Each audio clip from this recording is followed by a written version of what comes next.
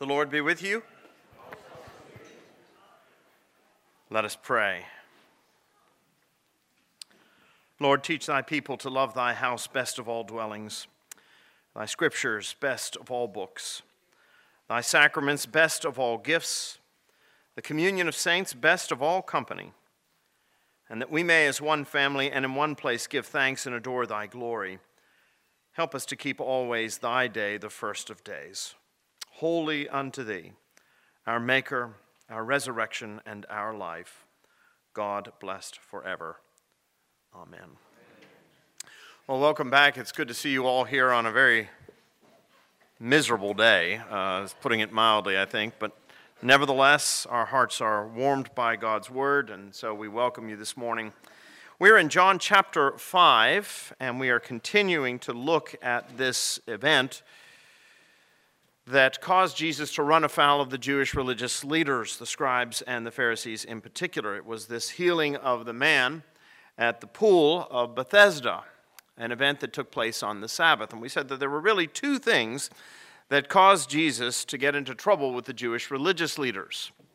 One of those things was the fact that he was performing all of these wondrous signs, miracles on the Sabbath, which, according to the scribes and the Pharisees, was a violation of the law. Now, of course, Jesus didn't see it that way, and he made that point over and over again. But nevertheless, the Jewish religious leaders were angry at him for this reason. The other reason was because Jesus not only did these extraordinary things on the Sabbath, but he made some rather extraordinary claims for himself, which were also rather offensive to the Jewish religious leaders. Now, I think if you wanted to just distill it down to what was really happening here, I think it's easy to say that they were jealous of Jesus. I pointed out before the fact that Jesus had never gone to any rabbinical academy. Jesus had never been formally licensed to preach by the Jewish ruling body, the Sanhedrin, and yet when Jesus spoke, people listened to him. In fact, they said that he spoke as one having authority and not like the scribes and the Pharisees. And so the scribes and the Pharisees were incredibly jealous of Jesus. On more than one occasion, they tried to trip him up. They tried to discredit him in the eyes of the people.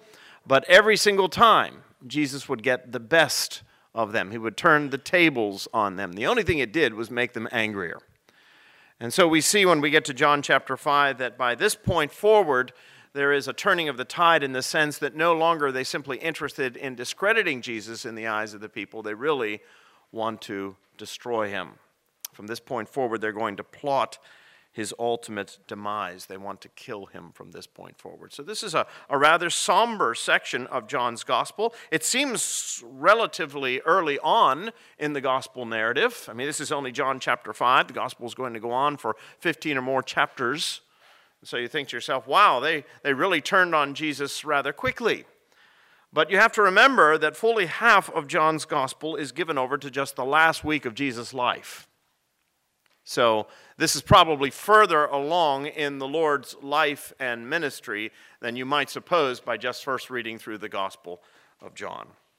Nevertheless, Jesus did get in trouble with these Jewish religious leaders, and a lot of it, as I said, not only had to do with what he was doing on the Sabbath, but the claims that he was making for himself. And it's hard to read through the Gospels and not recognize that Jesus did indeed say some things that you can imagine were offensive to them, at least as they understood the law and the teaching of the prophets. Indeed, Jesus says some things in the gospel that, quite frankly, we find offensive today. For example, I am the way, the truth, and the life. Now, if he just stopped right there, everything would be fine in John chapter 14. But Jesus doesn't stop there, does he? He says, I am the way, the truth, and the life, and no one comes to the Father but by me. Now, that's highly offensive in our woke culture, in our politically correct world, where we want to believe that it doesn't matter if you believe the Christian way as long as you believe something. It really doesn't matter what you believe so long as you believe something. We would like to believe that, yes, all roads eventually lead to God. All streams eventually flow into the same great sea of faith. Oh, yes, some roads may be a little more circuitous than others. Some may be a more direct route. Some may be a detour. But ultimately, we're all going to end up in the same place. But that's not what Jesus says. Jesus says there's only one way to God, and every other way is a blind alley. It's a dead end. Now, how do you think that goes over in our culture today? Well, I can tell you how it goes over. There's a certain church, I shall not mention, that when they have funerals and they read this passage, they skip that last part of John chapter 14. I'm the way, the truth, and the life, full stop. And they don't go on to read the rest of it. Why? Well, because they find it offensive. We find Jesus' words offensive today, and the Jewish religious leaders, the scribes and the Pharisees in the first century found it to be just as offensive. But of course, that's not really the question, is it? The question is not whether or not we find Jesus' words offensive. The question is, are they true? Because if they're true, whether we find them offensive or not is really irrelevant. These are the words that we have to deal with. So what are some of the claims that Jesus makes? Because even after he heals this man on the Sabbath and gets in trouble with the Jewish religious leaders, he doesn't stop there. He goes on to make some rather extraordinary claims which only enrage them further. We took a look at these 2 weeks ago. We took a break last week when we had Dr. Michael Ward here.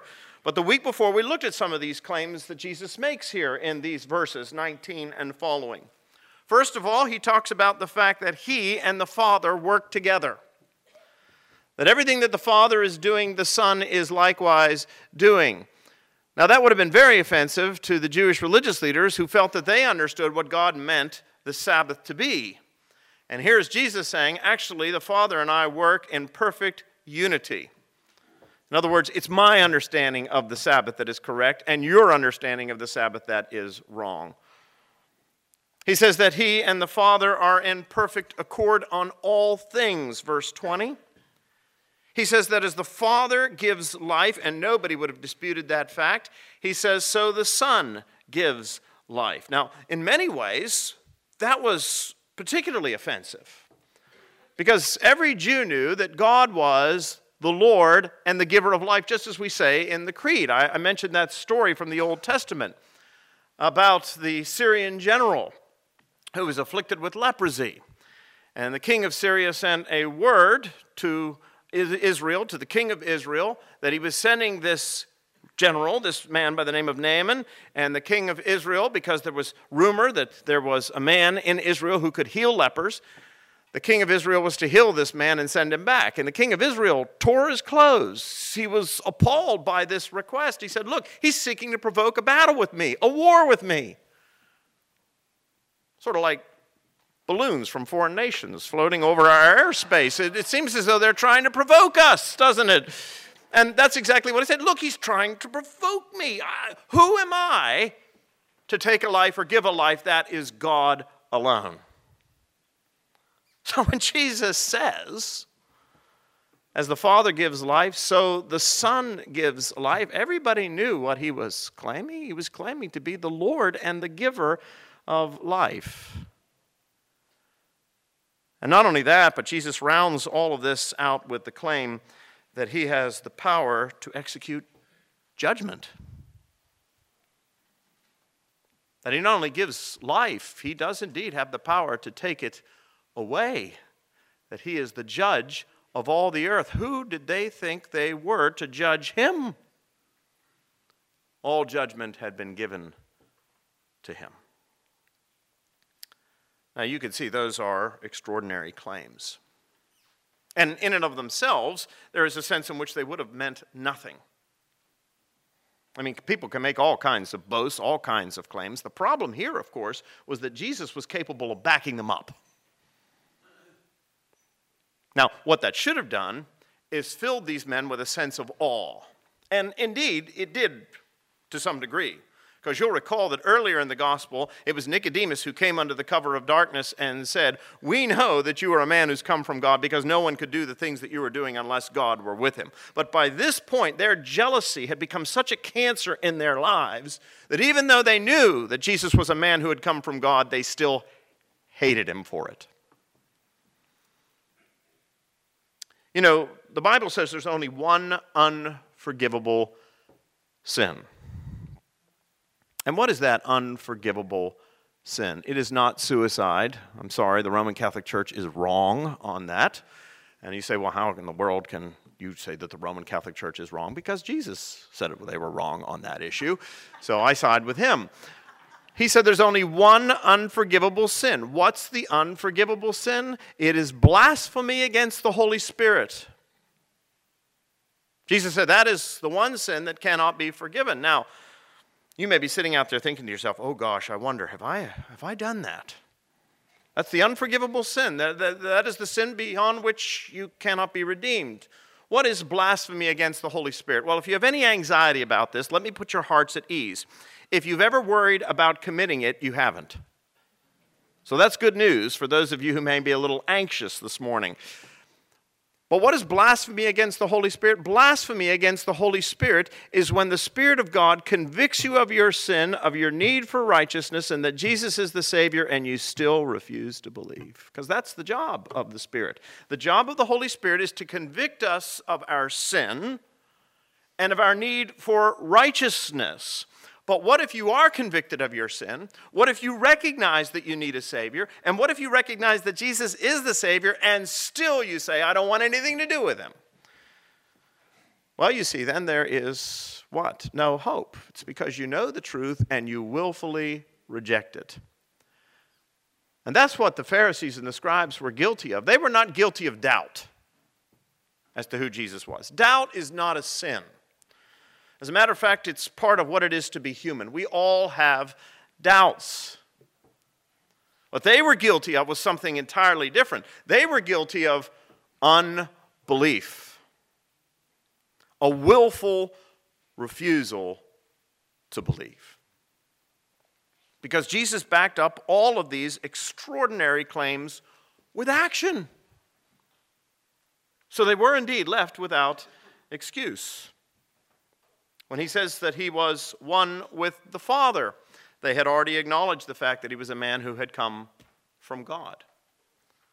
When he says that as the Father gives life, so the Son gives life, he had backed that up on any number of occasions, at least 3 that are recorded in the Gospel. There may have been more, but we know of 3 specific instances in which Jesus raised somebody physically, bodily, from the dead. Jairus' daughter, the synagogue ruler's daughter, the widow of Nain's son, and of course when you get to John chapter 11, the most impressive of all of these, the raising of Lazarus from the dead, which sets the stage for his triumphal entry into Jerusalem.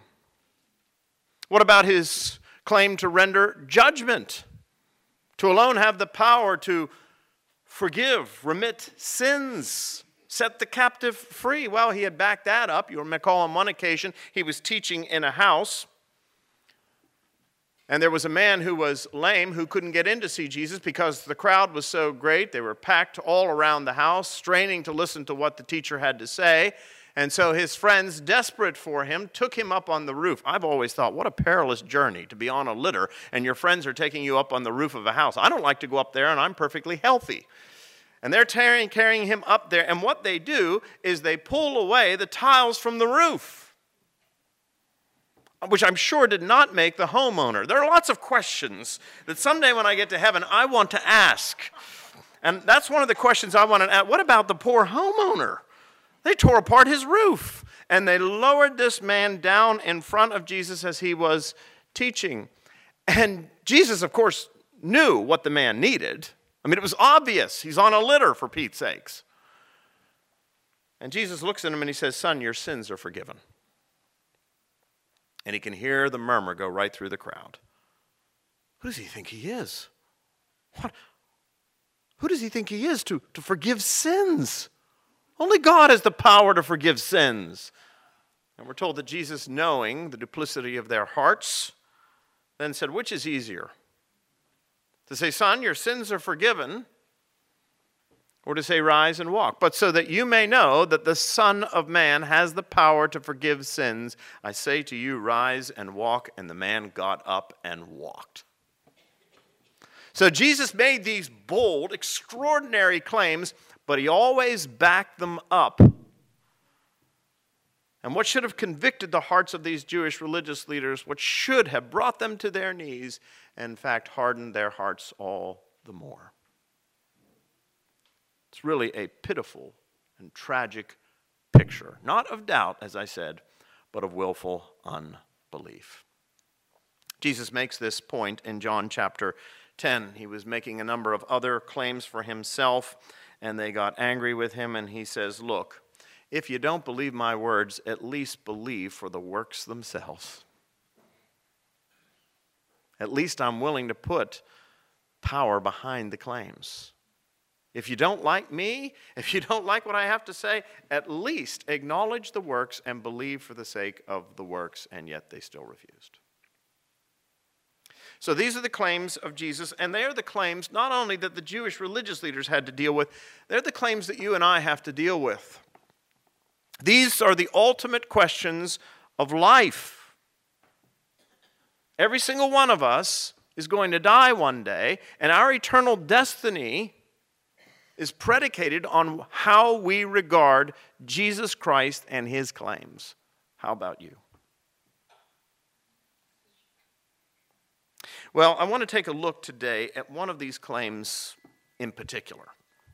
Jesus made many claims, and as we go through the Gospel of John, we're going to flesh them out because he'll make them over and over again. But there's one in particular that I want us to take a look at today, and that it is this claim that Jesus says that he, like the Father, is the one who gives life. Life. I want to return to this claim, if for no other reason than I think this is the one that attracts the most attention for you and for me today. This idea of life, the good life, the happy life, the fulfilled life. This is a continuous theme in the Gospel of John, this idea of life, Jesus being the giver of life. I want you to walk through some of these passages with me. So turn back to John chapter 1 for just a moment. I could just read them off, but I think it's important that we get them into our mind. I'm a visual learner more than an auditory learner. If I see somebody's name on a name tag, I'm going to remember it. If somebody tells me their name, well, it's a bit of a crapshoot, I'll be honest with you. So sometimes seeing the words help you to get them embedded in your brain. So John chapter 1 begins, you know these words, the prolegomena to John's gospel, these high, soaring words.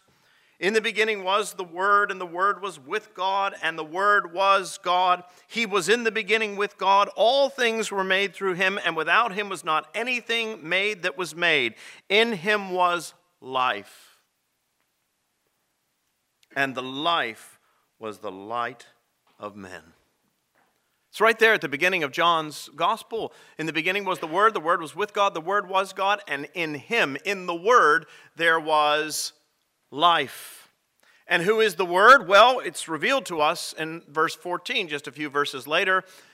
And the Word became flesh and dwelt among us, and we beheld his glory. In other words, right there at the beginning of John's gospel, we are told that Jesus is the pre-existent Word, the one by whom all things were made, without whom nothing was made that has been made, and in him we find life. Well, now skip over to John chapter 4, to Jesus' encounter with a Samaritan woman.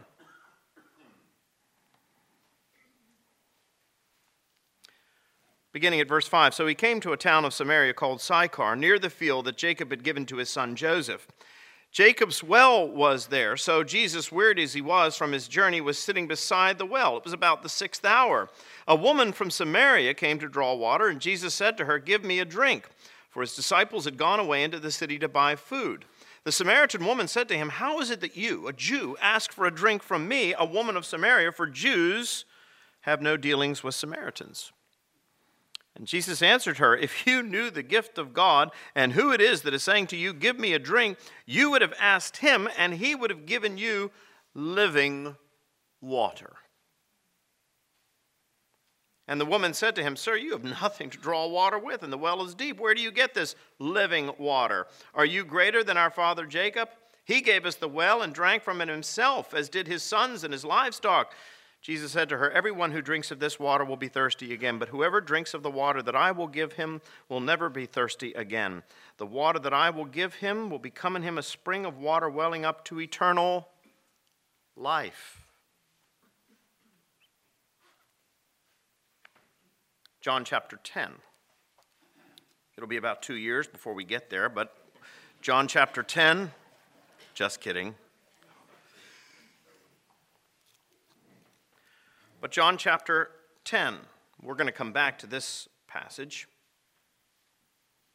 John chapter 10, beginning at verse 7. So Jesus again said to them, "Truly, truly, I say to you, I am the door of the sheep, and all who came before me are thieves and robbers, but the sheep did not listen to them. I am the door. If anyone enters by me, he will be saved, and he will go in, and he will go out, and he will find pasture. The thief comes only to steal and kill and destroy. I came that they may have life and have it abundantly." And then in John chapter 20, toward the end of this gospel, John tells us why he recorded these events. He makes it very clear that Jesus did a lot of other things that he did not record in this book. In fact, at one point, John says, if I were to record everything that Jesus did over the course of his life and ministry, the world could not contain the volumes. He said, so I admit I've been selective. But I have written these things so that you may know that Jesus is the Christ, and that by believing you may have what? Life in his name. So you see this theme of life and Christ, the giver of life, all throughout the Gospel of John. It is a continuous refrain. Jesus is the Lord. Jesus Christ is the giver of life. Now, what does that mean? What does it mean when we say that Jesus Christ brings life? Well, on a very basic level, I suppose we can say it means that Jesus Christ brings physical life. You see that if you go back to the book of Genesis, God calls all things into existence by the sheer power of his word. There's that powerful image of him creating Adam, the first man. And Adam is this magnificent specimen. When I think about that passage, I imagine a beautiful sod statue, because God, we're told, took the dirt, the dust of the earth, and formed this man. Imagine the perfect specimen, like the great statue of David. But we're told that there was no life in him until God did what? Until God breathed into him the breath of life, and Adam became a living being. So there is a sense in which Jesus Christ, because he is the pre-existent, pre-incarnate Word, the Word that existed before the foundations of the earth, who was with God, by whom all things were made, there is a sense in which Jesus is the giver of physical life, yes. But more important for you and for me, what it means is that Jesus Christ is not just the giver of physical life, he is the giver of new life. He is the giver of the resurrection life. I love what John Newton once said. You all know that John Newton was the author of Amazing Grace, and I'm sure most of you know John Newton's story, that he was a slave trader, a notorious man. They said he was one of the worst swearers in the British Merchant Navy. He was really just a wretched individual. But he had a transformation. And he records that transformation in one of the most famous, if not the most famous hymn in the English language, Amazing Grace. Amazing grace, how sweet the sound that saved the wretch like me. I once was lost, but now I'm found, was blind, but now I see. But that's not my favorite quote by John Newton. My favorite quote by John Newton, as he was looking back over the course of his life, he said this. He said, I am not the man I hope to be. I am not the man I want to be. I am not the man I long to be. But thanks be to God, I'm not the man I used to be. Can you say that in your own life? Can you say, I am not the man or the woman that I want to be? I'm not the man or the woman that I hope to be. I'm not the man or the woman that I long to be, but thanks be to God, I am not the man or the woman I used to be. And John Newton says he is a new man. Why? Because of Jesus Christ. Because his life was hidden in Christ's life, and because his life was hidden with Christ in baptism, what that meant was that as Christ died and was raised to new life, so Newton had died to self and had been reborn to the new life of grace. What happened to Jesus? Well, just think about Jesus following his resurrection. Did you ever notice? I think this is one of the most extraordinary things, that nobody recognized Jesus after he was raised from the dead. Mary Magdalene was the first one really to meet him in the garden, and she thought he was the gardener. Now you might say, well, she was, in a veil of tears, and she was so visibly upset, she wasn't paying much attention. But when Jesus spoke to her and said, Mary, and she heard those familiar words, that voice, that tone, she immediately looked up and she said, Teacher. And then there are the two disciples on that same day. Those two disciples on their way to Emmaus, and the Lord just appears by their side and sees that they're upset, they're downcast, and he asks them, what's wrong? And they said, are you the only one in Jerusalem who hasn't heard about this? How Jesus, this man who was filled with power and authority, we thought he was the Messiah, but our people betrayed him, handed him over to the Romans, he was crucified and laid in a tomb. Moreover, it's been 3 days. And Jesus said, oh, you're so slow. You're so slow. And he began to teach them from the Scriptures how the Son of Man had to die and be raised. And then he prepared to part from them, and they said, wait a minute, this is fascinating stuff. This is filling our hearts with a little bit of hope in the midst of despair. Come and stay with us at our home. And Jesus says, oh, well, I'll come for a little bit. And they said, well, at least let us put a meal before you. And Jesus took the bread and broke it, and all of a sudden their eyes were opened, and they recognized him for who he was. It was the Lord. Or about Peter and the others following the resurrection who were up there by the Sea of Galilee fishing. And they see this shadowy figure on the shoreline. They could see a smoking fire. And Peter said, who is that over there? I don't know. The person cries out to them. Peter didn't recognize him. All of a sudden the person said, take your nets and throw them on the other side of the boat. And Peter immediately gets a little irritated. I don't know who he is. I'm out here. I'm a fisherman. And John says, we've heard those words before. 3 years earlier at the beginning of the ministry, Jesus had said the same thing. And John turns and says, it's the Lord. And we're told that they swim to shore, and there is Jesus. And they knew it was the Lord, but somehow he was different. And yet no one said, you're different. They knew in their hearts it was him. The resurrection transformed Jesus. It was the same Jesus. He still bore the wounds. He showed them to the disciples. Thomas had the opportunity to probe the wounds. It was still the same Jesus, and yet somehow the resurrection had changed him to such a degree that he was hardly recognizable. Let me tell you something. If you come into a relationship with Jesus Christ, a personal relationship with Jesus Christ, what happened to him can happen to you. I've seen it over and over again with people that I knew at one point in their life, and years later they've met the Lord, and when I meet them, I hardly recognize them. I mean, they look the same, but they just are not the same person. They are transformed. They are not the man, they are not the woman they used to be. They are a new creation.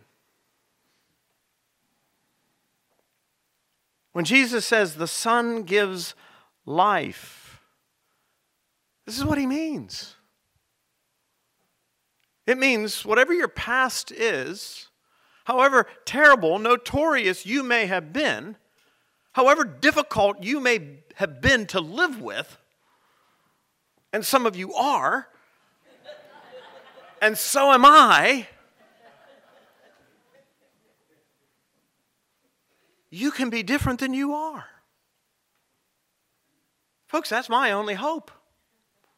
When I snap at my wife, or get frustrated with the children, or want to kick the dog, I am so relieved to know that Jesus Christ can make me a better man than I am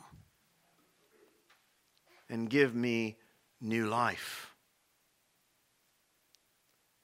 So when we say that Jesus is the giver of life, this is what we mean. He's the giver of physical life, yes, but more than that, he is the giver of a resurrection, a new life, the opportunity to become a new creation, and this is an act of God alone.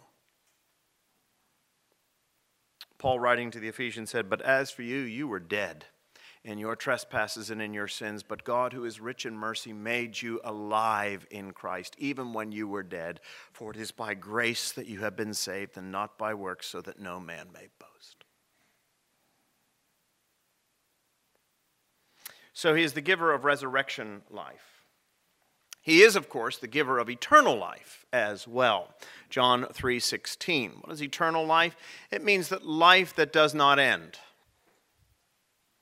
This is why the apostle says, "If it is for this life only that you and I have hope, we are of all men most to be pitied." This is the problem for our culture. Many people look at this life as though this is all there is.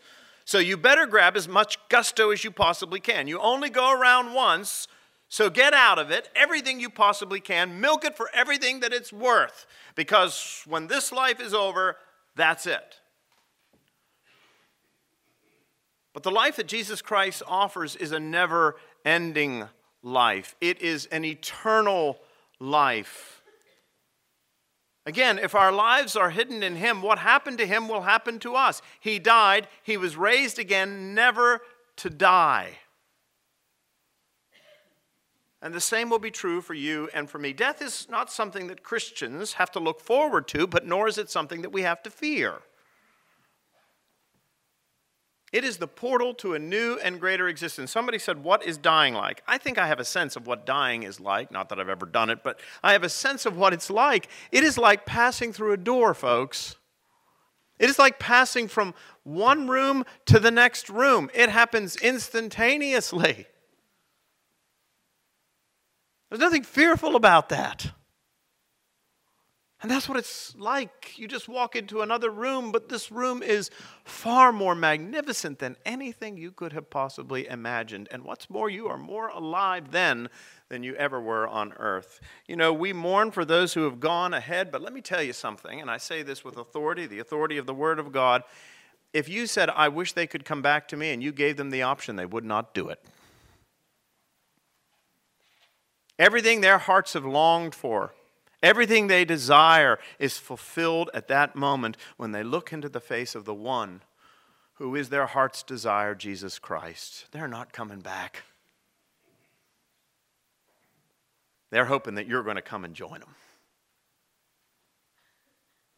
Jesus is the giver of eternal life.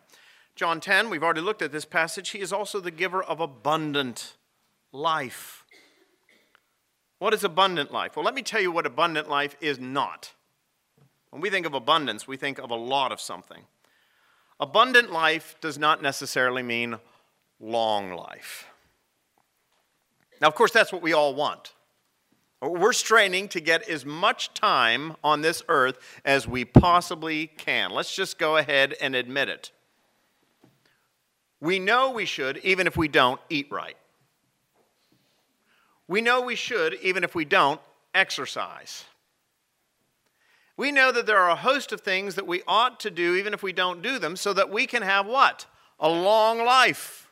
That's what many people want. And let me tell you something, we do live longer than most people in previous generations. You do realize that, don't you? I mean, the average lifespan of somebody in Jesus' day was about 30 years. We sing that old Good Friday hymn.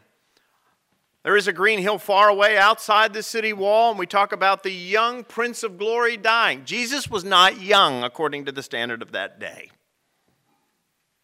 He was a mature man. Most people died in their 30s. This was true, my goodness, 100 years ago. The average lifespan of a person was maybe 50. You were an old man at 50.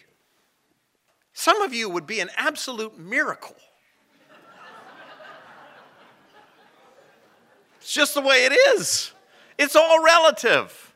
Now, you could say today that 80 is the new 60, but that was not true 100 years ago. People died from childbirth. They died of all sorts of diseases, sicknesses, childhood illnesses that we don't even think are of consequence today. People died from smallpox, chickenpox, measles, mumps, that sort of thing. How many of you can remember polio? It's now a thing of the past.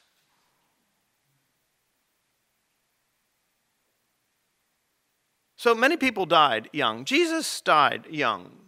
The apostles didn't live to ripe old ages. They died martyrs' death. When Jesus is the giver of life, it's eternal life, it's abundant life, but that doesn't mean a long life.